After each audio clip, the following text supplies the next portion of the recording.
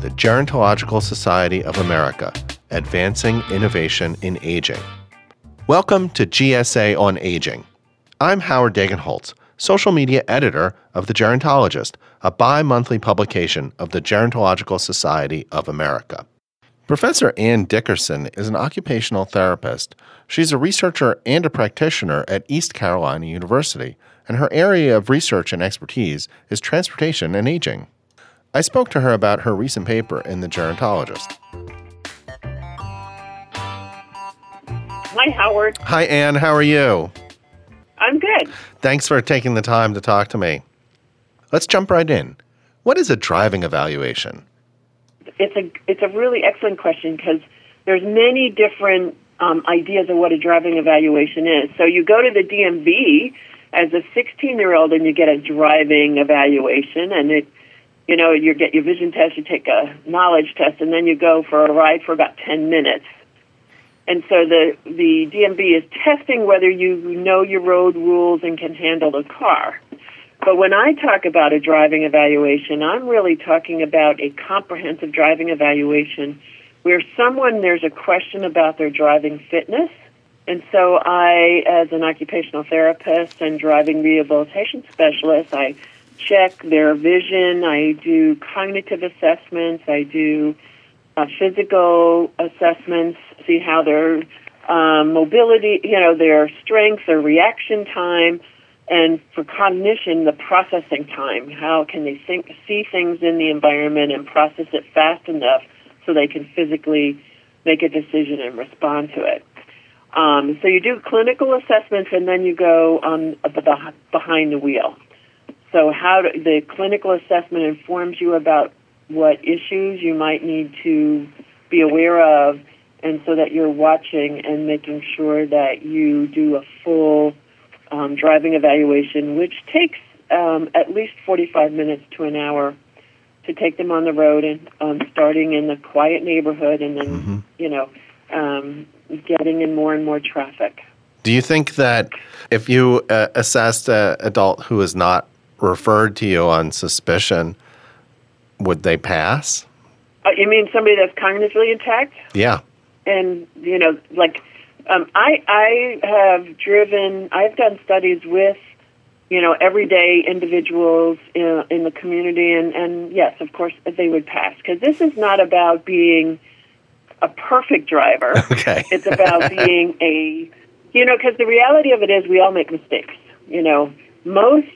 Most people have been in a crash at some point in their life. And crashes are typically human mistakes. And for although a severe crash is pretty rare, most people have the little thumper bumper, in the parking lot or something like that. And it's just a loss of attention, not seeing they're in their blind spot, and hopefully you learn from those mistakes. And what is the most important thing we can do to improve transportation for older adults?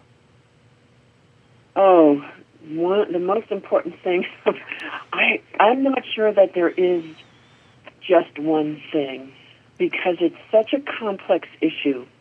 And each community has different issues.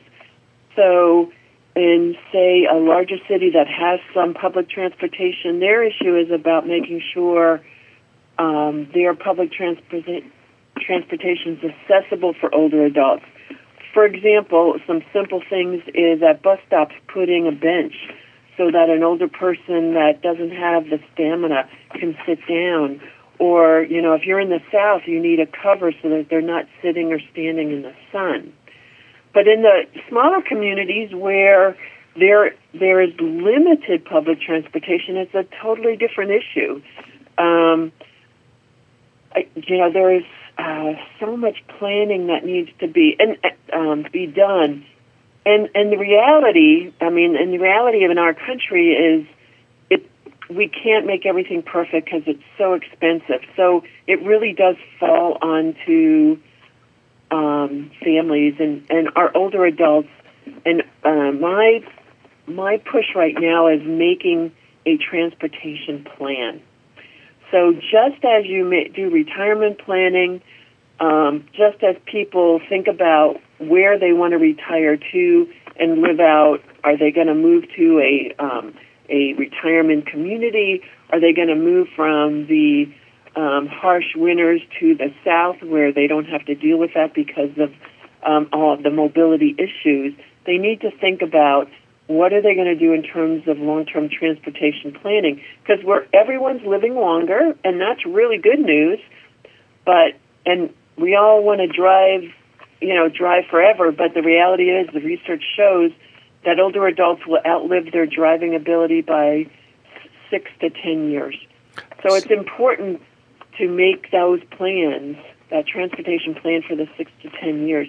I was just evaluating, and I was speaking with a woman, and she's relatively young. She's 71, and she was in a car crash a year ago. It wasn't her fault, but recovering from that car crash was really difficult, and so now she wanted to get back to driving, but it impacted her physical ability. Cognitively, she was fine.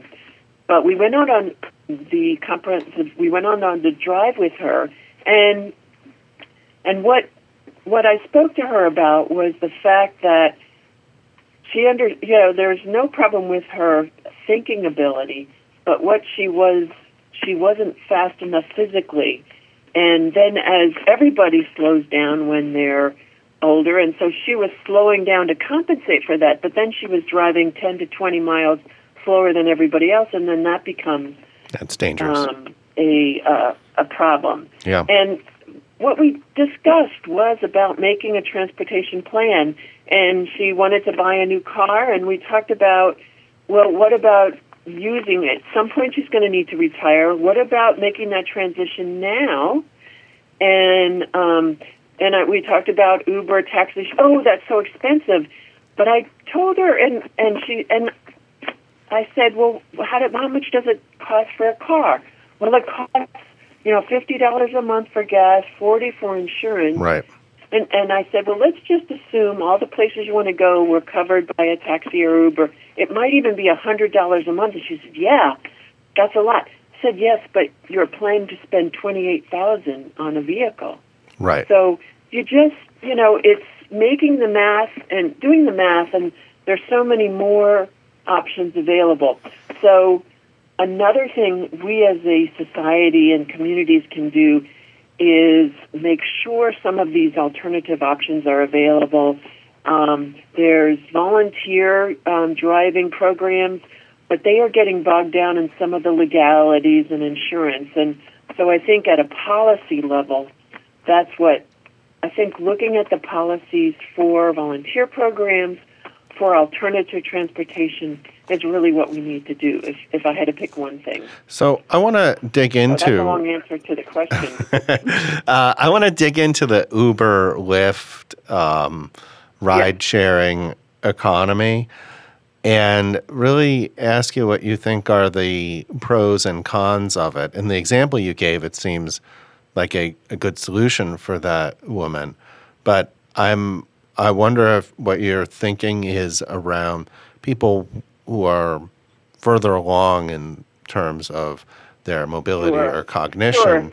And that's a very good question, because I think for this individual who has a smartphone, knows how to use it, knows how to get on Amazon. That's what I'm saying. She was computer literate, so it was really a good potential and to go. But individuals that have some cognitive impairment, that's not the option they should be using. They really do need to depend on friends and family, and some of these volunteer driving programs are designed to do the door through door.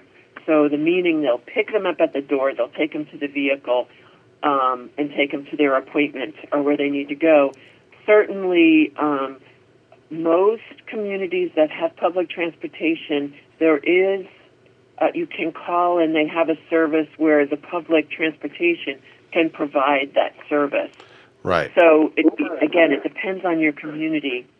But I do want to mention GoGo Grandparent. It is an excellent service for individuals that are not computer savvy, but really still can get to the place they need, the grocery store and back.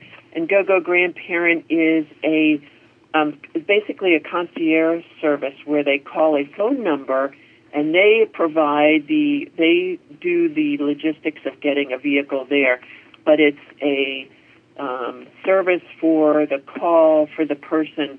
They can call on the phone rather than try to use a smartphone, Right. and then it's automatically transferred out of their bank account with the concierge service on that.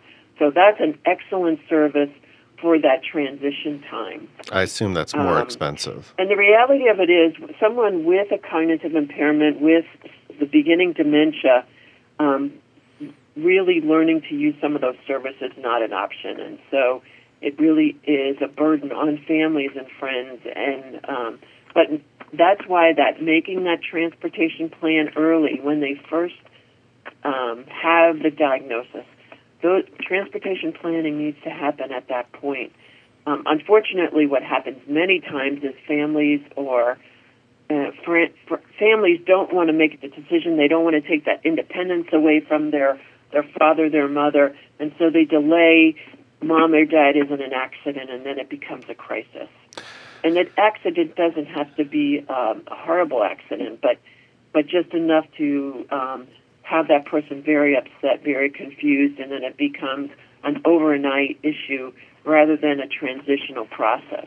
What we're doing in our program right now is really putting in North Carolina. It's a state, fortunately, that can have a restricted license, so they can still drive within 5 miles of their familiar home, which is helpful. So that's a nice transition plan, is that self-regulation, and that's what is talked about in this article, that people do. Most older adults are safe drivers, and they self-regulate by not driving at night, not driving in bad weather, avoiding highway traffic. And so for the most part, the majority of our older adults do self-regulate. Unfortunately, for those that are very dependent on the car, they live in those rural communities, it becomes much more of an issue. And then for our individuals that have the cognitive impairment, they don't have the insight to self-regulate. That's when they need to have that comprehensive driving evaluation. I want to ask you about Uber and Lyft again, because you mentioned I'm sorry. The door-through-door, which Uber and Lyft don't do that. That's not part of what you're paying for. They do not do door-to-door.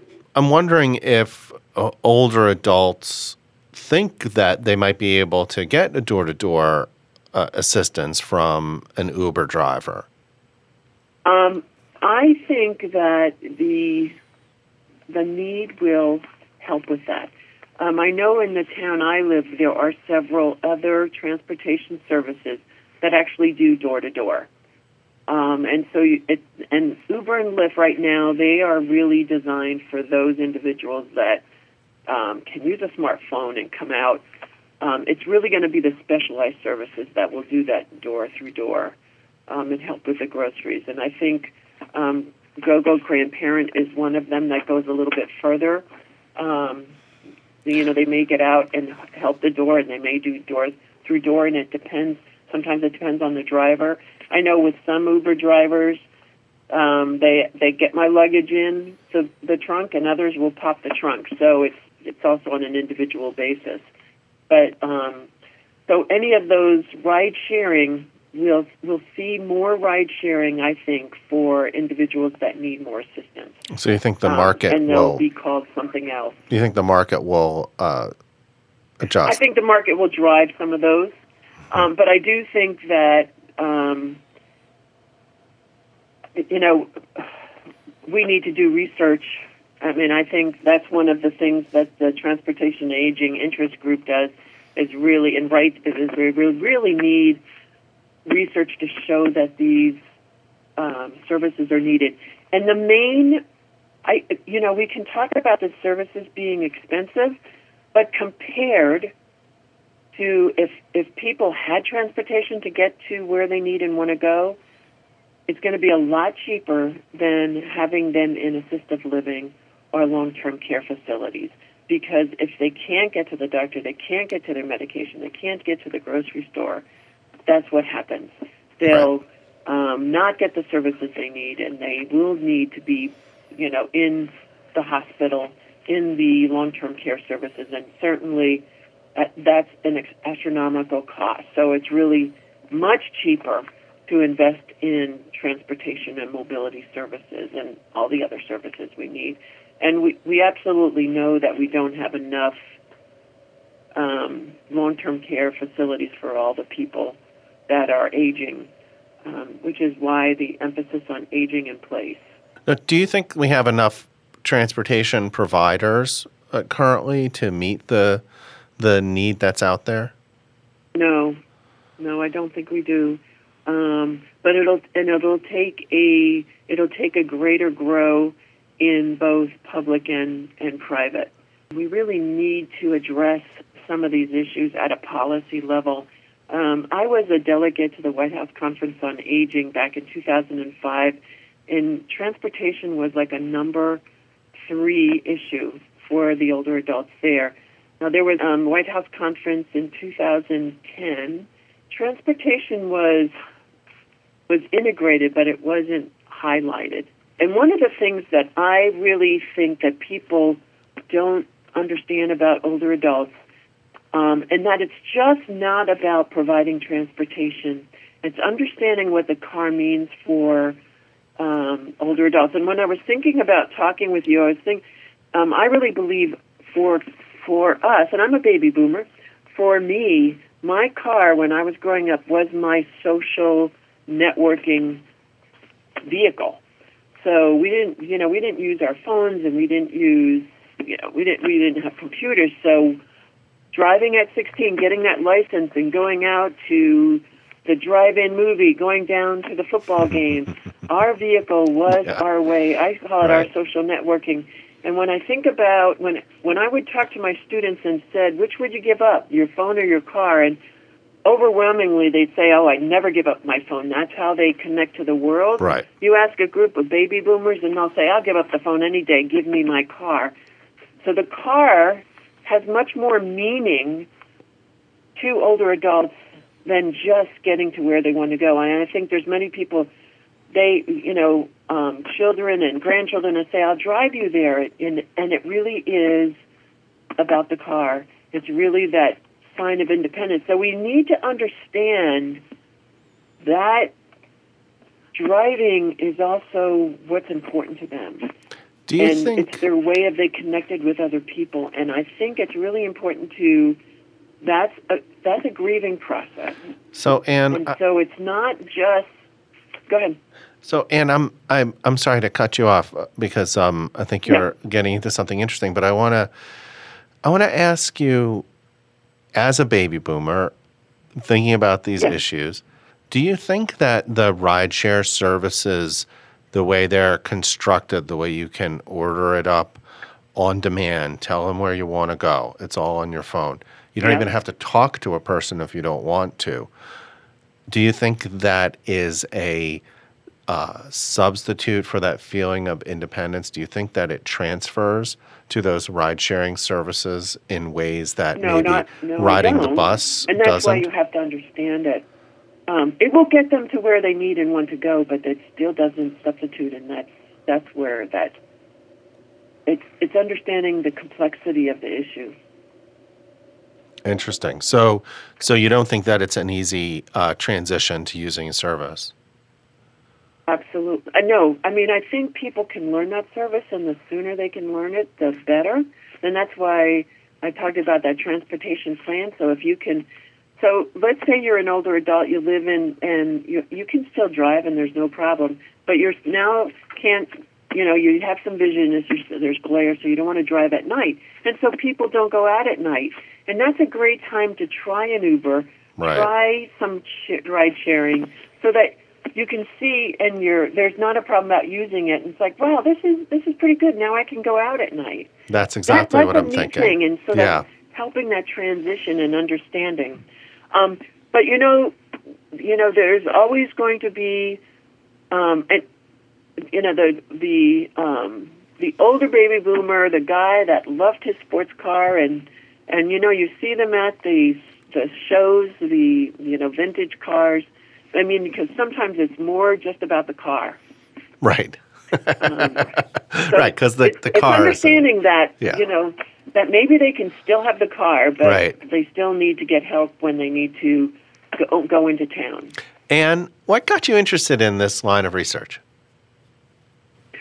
And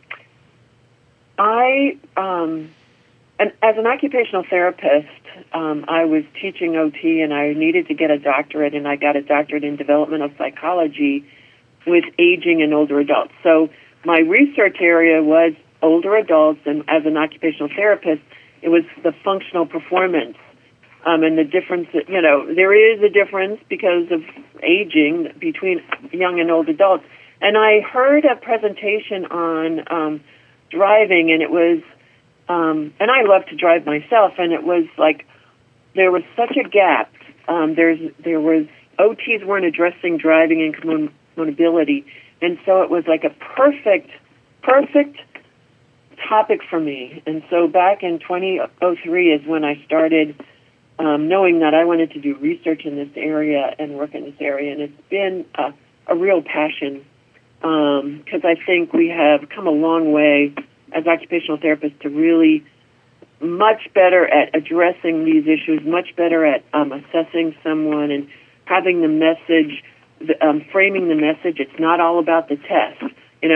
I told you earlier about a driving assessment, but the most of the time I spent with that woman was talking about how she can prepare for the next 20 years effectively.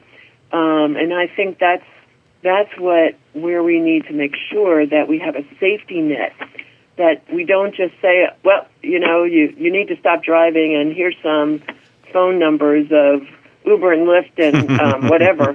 I think the message needs to be, hey, as you're getting older, let's start planning. Let's start planning your bathroom. That you need maybe you want to get one of those showers with a seat in it. And right. People change their homes as they age, and they need to think about their transportation plan. I want to thank you so much for taking the time to speak with me about this. It was really interesting and really valuable. All right. Well, thank you very much, and I appreciate the opportunity to just get the message out there.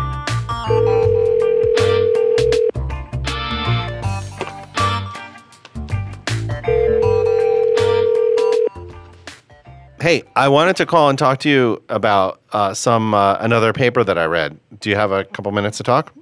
Oh, sure. Okay, great. So, you know how we were talking about your wanting to get a new car? Right. So, I've got a question for you. What would you do if you couldn't drive anymore? How would you get around? Oh, wow, I don't know. I would have to depend upon other people, including and mostly your father, who's never around. During the day he's usually busy, and I would have to call Uber. You'd use an Uber? I would, yeah, probably, or Lyft. One of them. I would have to go with a car service for anything that was out of the immediate area. Okay, so over the past, I don't know, year or so, have you modified your driving habits? Have you changed the way you drive or where you drive? The only modification has been because of my walking.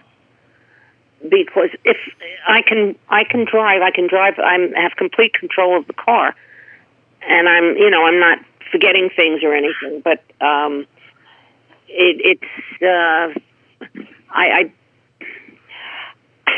a lot of my life has been modified because of a very bad back. But I can drive and I can get to places. So, do you see a time when you might not be able to drive? To be honest with you, I'm closing my eyes to it. I don't want to. I really can't even accept that as being a part of my life, because I've always been very independent.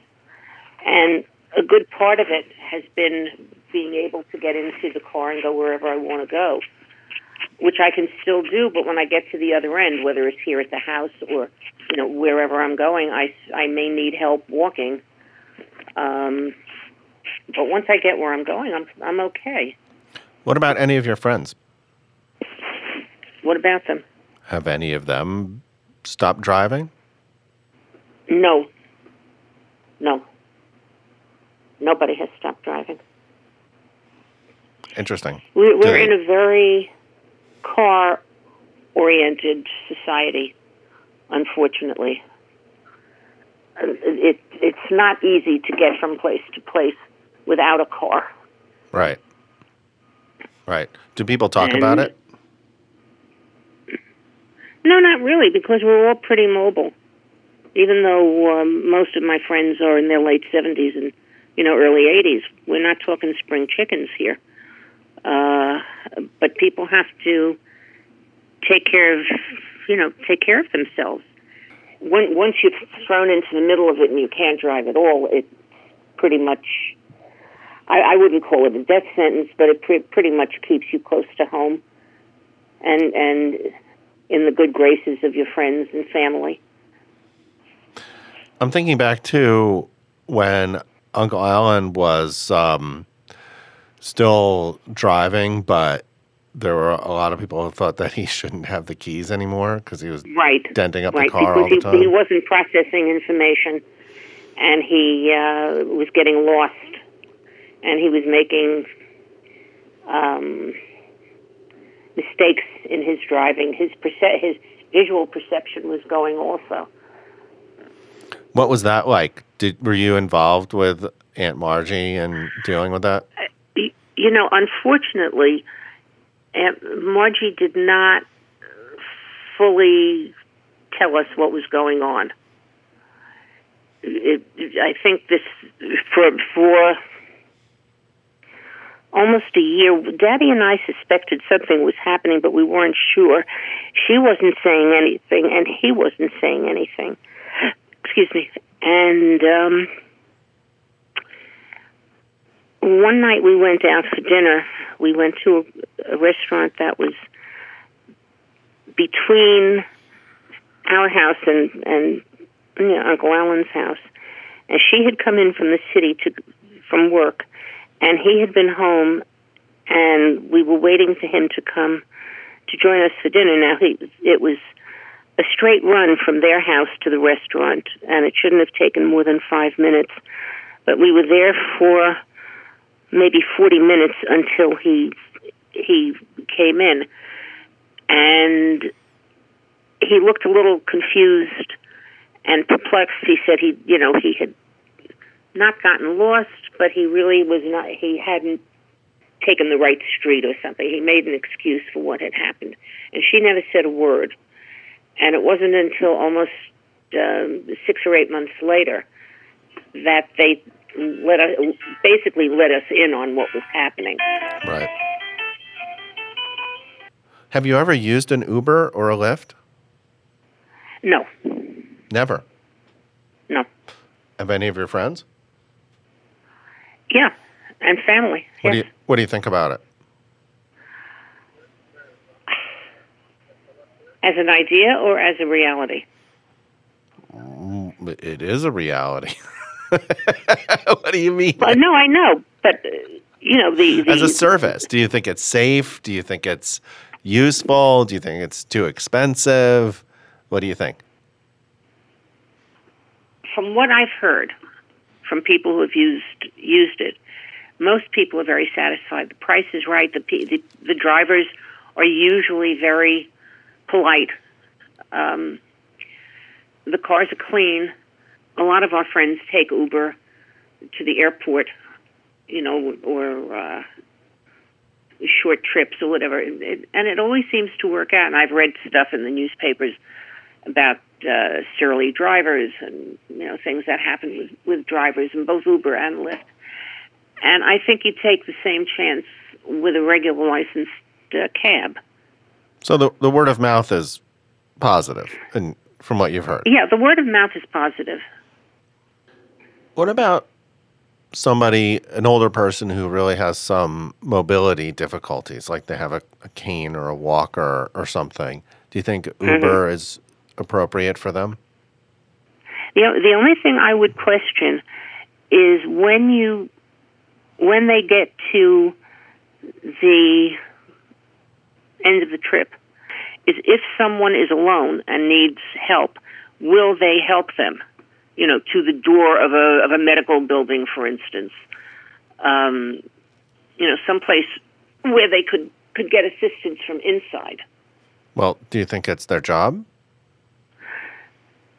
No, I don't think that's part of the job description. But sometimes people are very kind and they will help. Do you think that it's reasonable to expect that or ask that of a driver? I think it's reasonable to ask it. I would hope that most people driving, one of these private services would have enough, I don't want to say that, maybe compassion or just goodness within them to help somebody who obviously needs to be helped, not even out of the car, but from the car to the door of the building. I think it can be worked out. I think that's very optimistic. Well, I prefer to be optimistic than not. Okay, listen, I'm going to... Either that or I have to call you. Well, okay, I'll be there in 6 hours to help you out of the car. Right. That's the old... who's the science fiction writer? Kurt Vonnegut, I think, who wrote a book, and he was doing a screenplay, and he lived here in the New York area. And he had to go back and forth to California to work on the book, on the script. And he told people in California that he didn't fly. So they said, "Well, what do we do if we need you?" He says, "You call me, get on the train, and I come to California. And 4 days later, I'm there." So right. Yeah. And look, people can do anything they have to do. If it takes a lot of money, many people would be stopped in their tracks. If it takes a minimal amount of money and kindness from the people that you're dealing with, I think anything can be done. I'm going to let you go. You have a nice day. I'll talk to you later. Okay, thanks. Love you. You too. Love you too. Bye-bye. Bye-bye. Thanks for listening. To learn more about The Gerontologist and to read its latest articles, visit the Journal website at geron.org. The Gerontological Society of America was founded in 1945 to promote the scientific study of aging, to encourage exchanges among researchers and practitioners from various disciplines related to gerontology, and to foster the use of gerontological research in informing public policy.